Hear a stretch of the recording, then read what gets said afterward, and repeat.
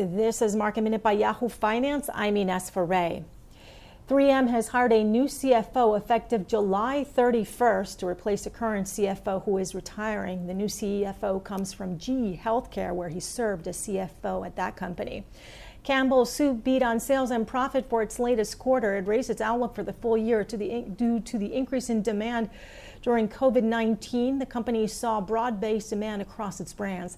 And Dunkin' Brands is seeing improving comparable store sales week over week during the second quarter. During the week ending May 23rd, comparable store sales declined 15% for open stores, an improvement over the decline of 25% for the week which ended April 25th.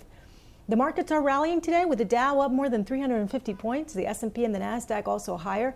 Industrials and financials are leading the gains today. For more Market Minute news, head to yahoofinance.com.